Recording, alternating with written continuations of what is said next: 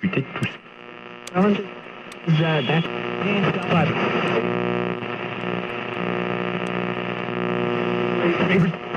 You know, these people. Oh. I don't want to set the world on fire.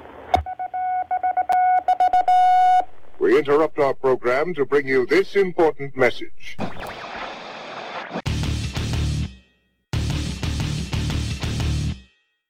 Good evening, good afternoon, or good morning, whenever it may be, wherever you may be, and however you may be hearing my voice. Whether it be via download through one of the many podcast platforms, or if you are listening to the premiere on the Alternate Current Radio's live stream, I appreciate you tuning in and joining me as we attempt to navigate the shark-infested waters of the agenda-incentivized media and look past the propaganda. This is your daily dose of what's currently all the ruckus.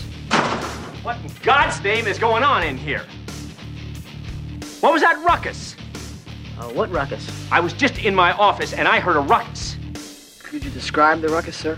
Watch your tongue, young man. Watch it. Howdy, folks. A robotic car has just broken the world land speed record. According to the BBC, the Dallara AV21 race car was developed by a team called Polymove from the Politecnico di Milano, a university in Italy, and the University of Alabama in the United States. During a test drive at the Launch and Landing Facility at NASA's Kennedy Space Center, the car clocked a whopping speed of 192.2 miles per hour. This meant the team smashed the previous land speed record of 175.49 miles per hour, held by RoboRace. The car is driverless. It is controlled by robotics and algorithms, programs which tell the car what to do. The Dallara AV21 race car was taking part in the latest Indy Autonomous Challenge, where teams from all over the world compete using the AV21 model car to see who can alter it to be faster. Professor Sergio Savaresi,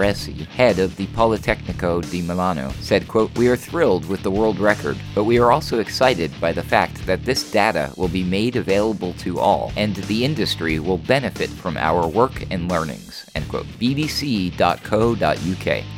Exactly what the industry is that he's referring to, I'm not 100% sure, and I have no idea specifically who or what benefits from all this data, but I suspect the race to produce the fastest robotic vehicles on the planet is one that ultimately us pathetically slow humans will lose in the end. I mean, just look how the drone versus human game has been going. Not well for the humans, needless to say. And if you, dear listener, like me, already think high-speed driverless cars and unmanned aerial death machines being radically adopted at a breakneck pace poses a potential hazard to our health, well, spoiler alert, the following news stories won't make you feel any better about the whole thing. And worse than that, in my opinion, that's just the beginning of our fast-tracked technocracy troubles. You better fasten your seatbelts for this one, folks. You're listening to Alternate Current Radio. I'm Adam Clark, and this is the Daily Ruckus.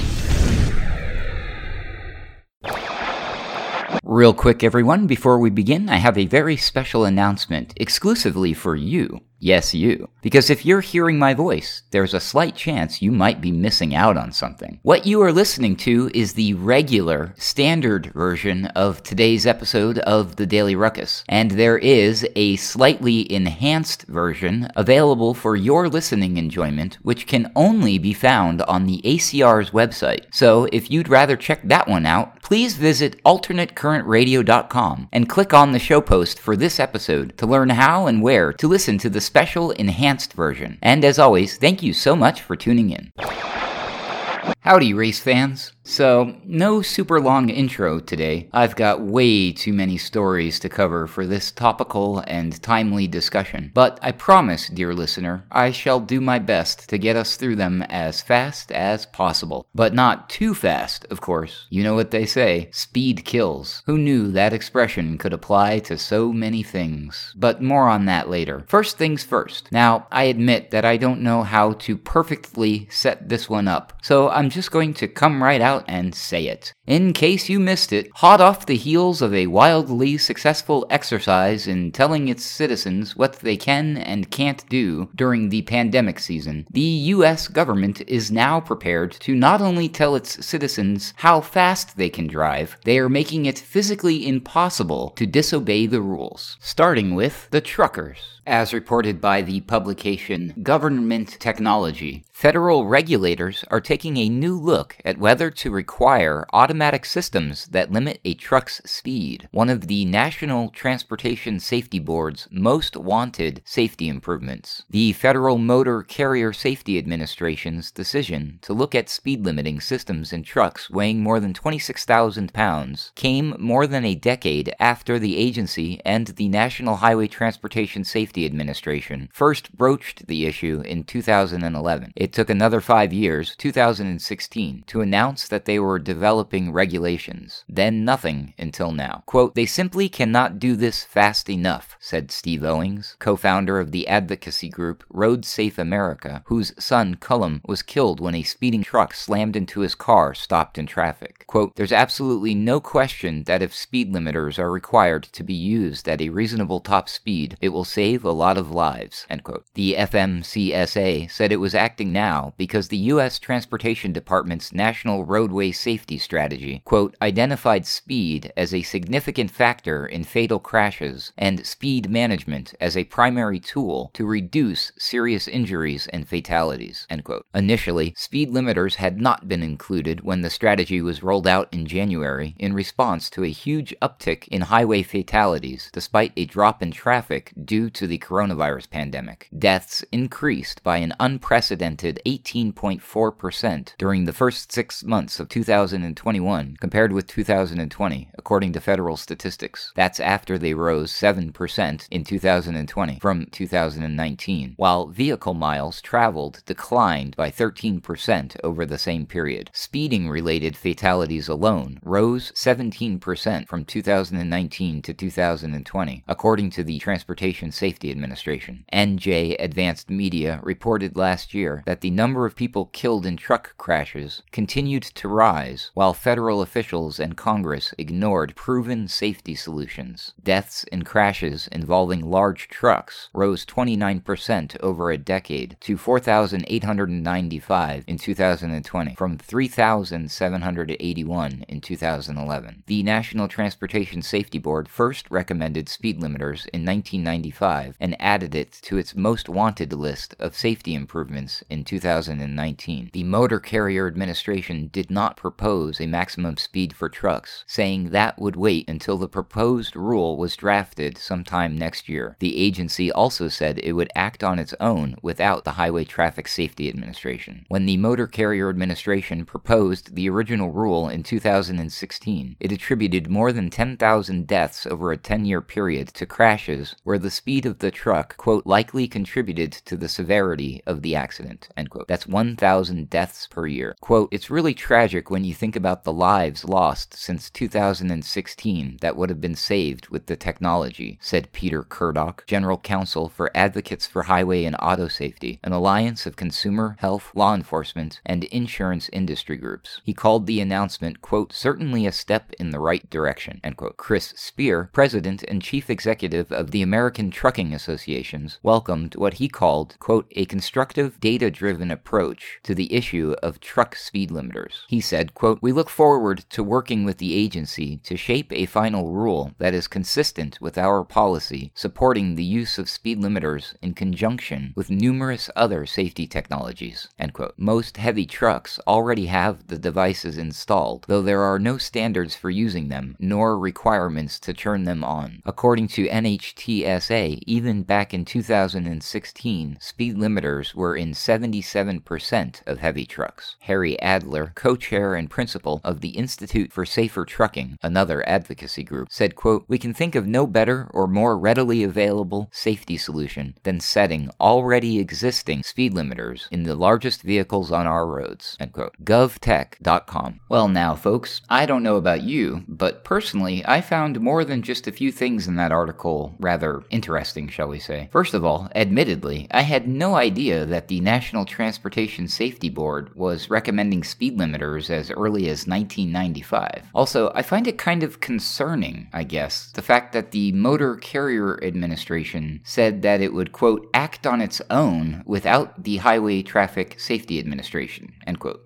And not only that, they literally have not chosen an actual maximum speed for trucks, saying that it would, quote, wait until the proposed rule was drafted, end quote. Which, of course, means that technically we have absolutely no idea how fast the trucks on our roads will be going in the very near future. But I have a sneaky suspicion it will be nowhere near even half as fast as the Dallara AV21, as long as it's being driven by a human, of course, because that could always change. And perhaps that's a story for another day. But hey, speaking of having no idea how fast you're going, as reported by Penn Live, Tesla is recalling some 2018 to 2022 Model 3 performance vehicles because the speedometer may fail to display the unit of speed when the vehicle is in track mode. A vehicle traveling 55 miles per hour is traveling 88 in kilometers per hour, but the driver will only see the number, not the unit of measurement. Tesla said 48,184 vehicles are affected by the recall. According to documents with the National Highway Traffic Safety Administration, track mode, quote, is designed to increase vehicle driving performance on closed-circuit courses. The user interface on affected vehicles displays vehicle speed but not a unit of speed, end quote. Because of that issue, the risk of a collision is increased, but Tesla reported it is not aware of any crashes or injuries attributed to the defect. PennLive.com. I think recalling that many vehicles is a bit of an overreaction on Tesla's part. Clearly, if more people were using the quote-unquote full self-driving modes included with the Tesla Model 3, does it truly matter? Especially on a closed course. If anybody, including the car, knows how fast it's going, I think not. But all kidding aside, if they're going to go ahead and pull almost 50,000 vehicles in this recall, there may actually be some sort of there. But as the article stated, Tesla reported it wasn't aware of any crashes or injuries attributed to this defect. Not that we could necessarily 100% trust them to come right out and be so forward and transparent with such information. And while Tesla may or may not be underreporting on any crashes or injuries caused by their technological machinations, users on Twitter and the Defense Ministry of Ukraine, but mostly users on Twitter, may or may not be over-reporting crashes and injuries being caused by a technological machination of an entirely different kind. As reported by MilitaryTimes.com on May 2, 2022, in what appears to be their latest exploit, Ukraine's armed drones destroyed 2 Russian patrol boats in the Black Sea just off Snake Island Monday morning, according to the country's defense ministry and videos of the strikes. Multiple videos of the attacks have been circulating on social media, including a version posted to the Ukraine Defense Ministry's verified accounts that includes timestamps and geographic coordinates on the drone's operating display. The island, where Ukrainian border guards were attacked by deck guns on Russian vessels at the war's onset, has been a symbol of Kyiv's resistance and willingness to fight since audio emerged of the island's garrison responding to a surrender demand by telling the Russian cruiser Moskva to quote-unquote go f***